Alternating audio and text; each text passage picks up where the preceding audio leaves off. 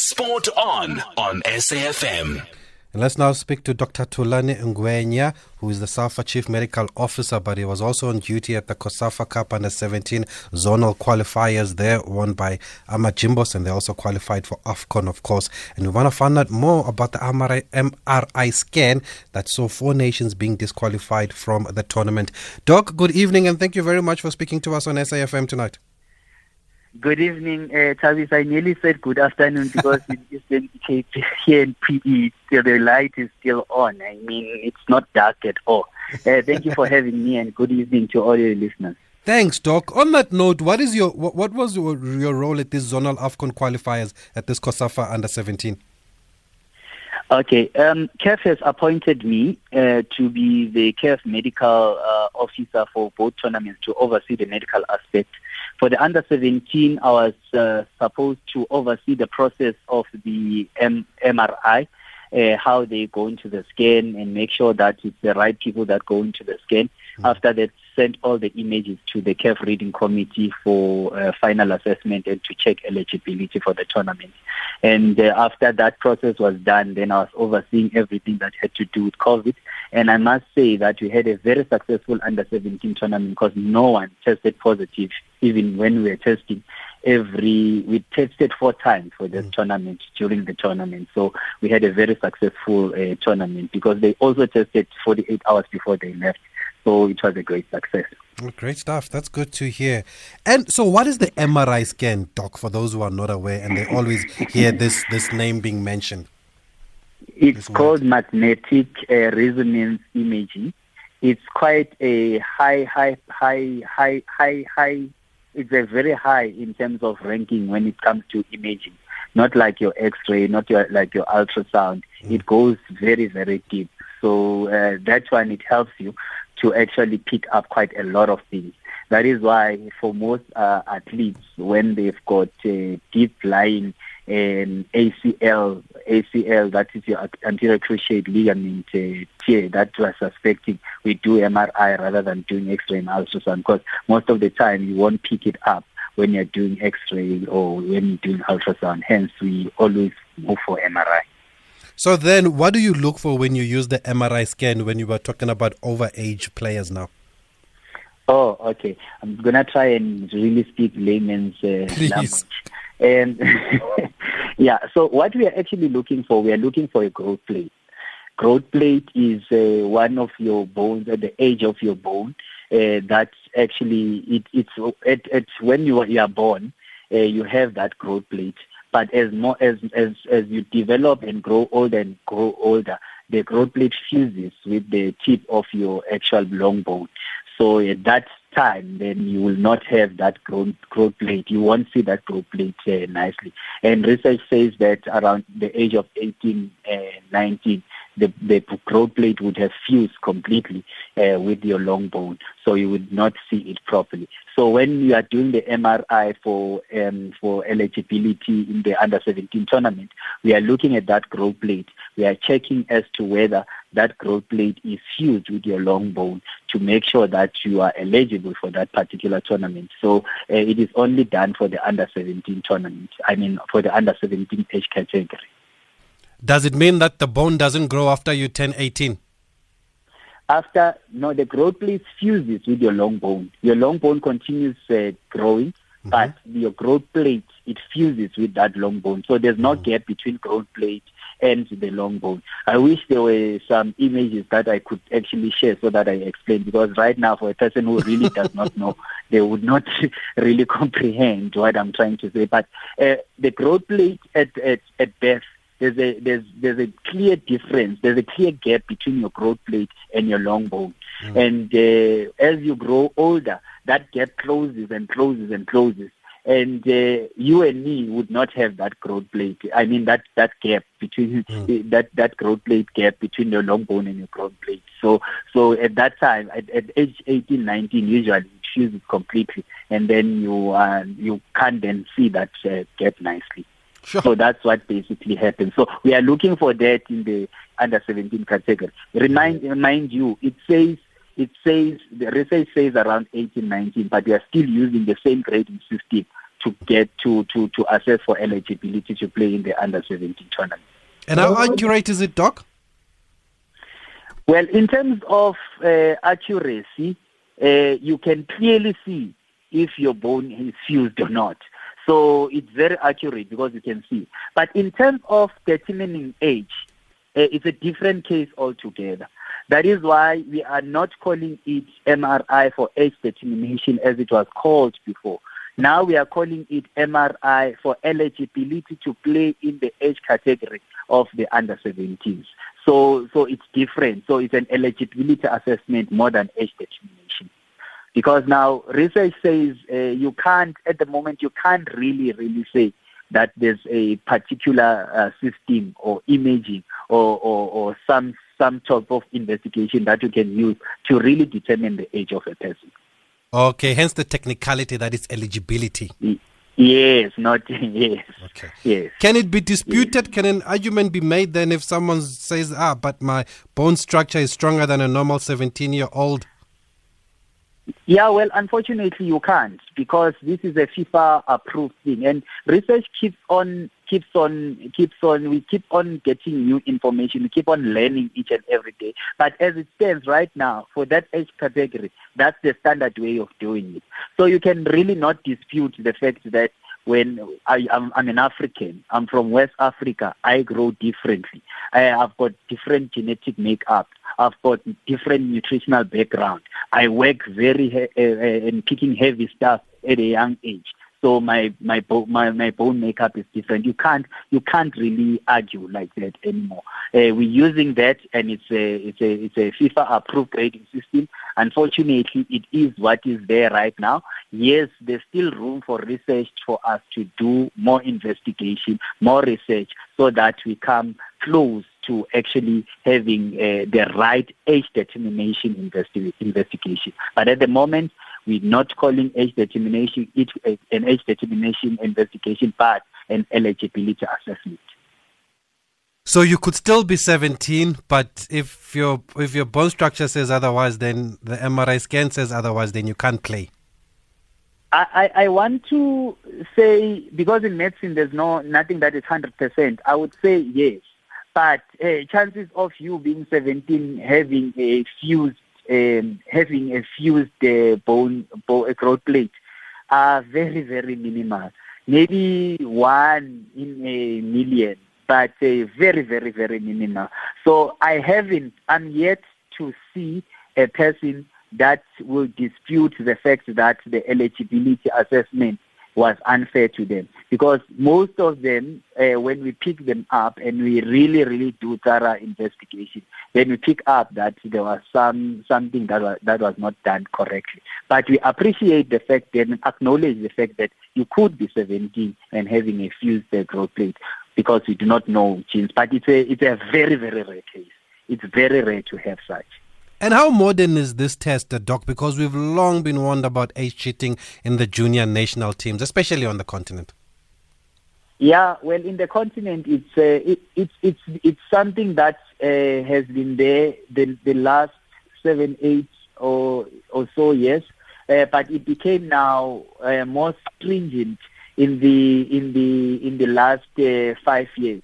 But now CAF is actually imposing it now at regional level, at zonal level, not even at that continental level. So then it tells you how CAF is taking this age cheating very serious, and we want to eradicate it. And if you had an opportunity to watch the under-17 boys and having to be very close to them, you would see that there's a huge difference between this crop of players that played this tournament and the players that played maybe 6 or so years ago. Uh-huh. And do they get tested for the first time when they get to South Africa? Do they test in their own countries before they come here?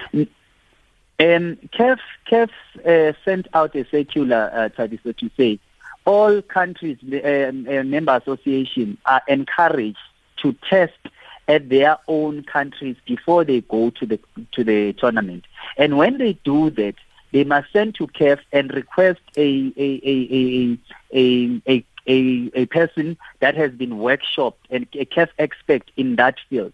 because CAF workshopped 11 doctors for that particular purpose. And then CAF will send the doctor to oversee the process. So there's some countries that did the test to be fair, but the assessment to be fair, but then they did not follow the right protocol because there was no CAF expert overseeing that process. So that's where the problem was. I know, and then the other teams that actually did it and did it correctly, these are the teams that played this tournament and did it. Because when you pick up at your own country, then you can easily remove those that are ineligible. And then you go to the tournament, then you know that you are clean. And CAF made it clear that if one player is picked up to the ineligible, the whole team will be disqualified. That is why it's important to do it in your own country. So you don't just replace a player, the whole team is out of the tournament. The whole team is out. Well, it's clear that technology is now catching up with the age sheets or with this trend. What lessons can be taken here, Doc, or what's the message now going forward? The biggest lesson here is that we need to really take development very, very serious. Because if you check in Africa, comparing with our counterparts, the European countries, they don't really play these under-17, under-20 tournaments to win them, but they are using them for development.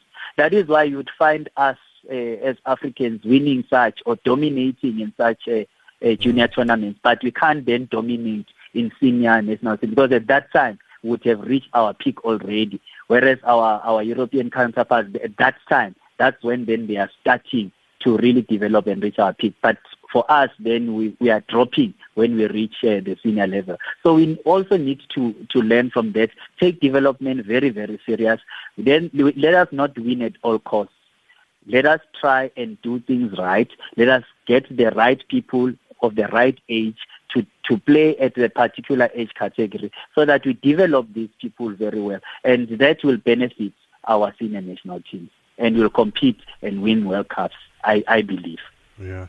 And does it also apply to the girls? Because I remember when Simphiwe Dludlu's team was in PE, she was also tweeting something about maybe some players are not the right age. Yeah, it is unfortunate because for females, we can't use the same imaging for females because when you look at females, unlike males, they've got a different bone density because they have this. They have menstrual cycles, and menstrual cycles they act on their they really affect their bone density. So their bone density is not the same as compared to males. And then unfortunately, then it will give you a false reading because of the bone density not being the same. But there's research that is being made to look at the scalp. I mean, not the scalp, the skull. The skull from the skull features. So it's a new research. They're still busy doing it, and once it's done and approved, then perhaps then the females can also benefit from it. So then, when everything is done, do you compile a report and do you send it back to CAF? And does CAF act after that, or is the disqualification the punishment? With the MRI, fortunately, I'm one of the CAF experts, 11 CAF experts, and I also sit in the reading committee. The reading committee, we are 4 in Africa. So I send the images basically to those 3 colleagues of mine together with myself, and then we have a Zoom meeting. We go through each and every one, and then we check if this one is eligible and this one is not eligible. So, and then from there we send to the competitions department, which then makes a decision and sends through a message to back to the member association or to COSAFA in this case to say these teams have been disqualified. So other than that, the other things when it comes to COVID, I report almost on a daily basis on what is actually happening in the tournament. For those who just joined us, we are talking to Dr. Thulani Ngwenya just about the MRI scan that saw 4 nations being disqualified from the Under-17 COSAFA Cup, the zonal qualifiers. They were also used for teams to qualify for AFCON 2020, with South Africa, of course, winning it and qualifying for AFCON 2020, and well, for the junior AFCON rather. And we were just finding out more about this MRI scan now from Dr. Ngwenya. Doctor, while we have you on the line, you were one of a dozen of people tweeting about a certain player called Mduduzi Shabalala. Everybody's tweeting about this player. He better be as good as you guys say he is. What did you see, Doc?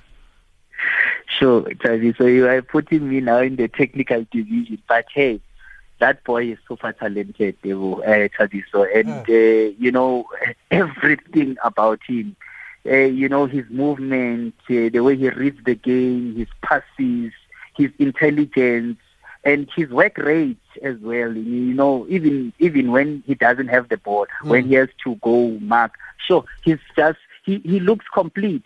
But we need to make sure that we do not really overwhelm him now. It is very important that he gets proper development. He's not put in the deep end because we lose him. So development is key. This boy is still under 17, so he needs proper development. He needs to still play with his peers as often as possible. But yet you can give him a glimpse of a higher age category, maybe under 20, under 23, just to experience rub shoulders. But he needs to spend more time playing with his peers so that his confidence is always up there. Okay, no, I don't think all of you can be wrong about this one player, so there has to be something. By the way, he was also player of the tournament at the COSAFA Cup, so that says a lot too. Before we speak to Velile Mnyandu about Itiski Times, let's just play this quick voice note.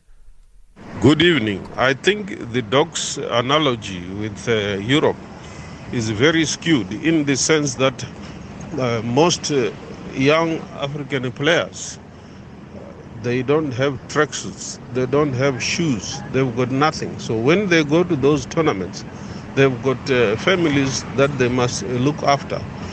So until such time as we have developed, we cannot say that we must just develop our young players.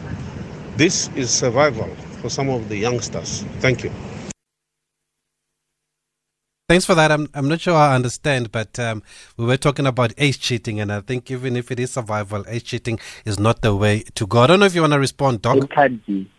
Yeah, it's so unfortunate. And look, it's well received, the voice note, but it can't be right that we need to cheat in order to feed ourselves. It can't be right. It really cannot be right. We need to find another way of doing it, of feeding ourselves, but we can't really cheat because otherwise it has its way of catching up with us. That is why we are not winning World Cups as Africans. And this is another way of helping us develop players such that we can compete against the best of the best at the world stage. So I think I'm not agreeing with the fellow colleague, or rather a fellow citizen of South Africa, to say that they must cheat in order to survive. I don't agree. Hey, thanks, Doc. We're going to leave it there. I've got so many tweets now agreeing with you about Mduduzi Chabalala. So he has to be the real deal, this boy. But let's leave it there. Thanks for speaking to us, Doc, and great work that you're doing. Thank you. Thank you, Teresa.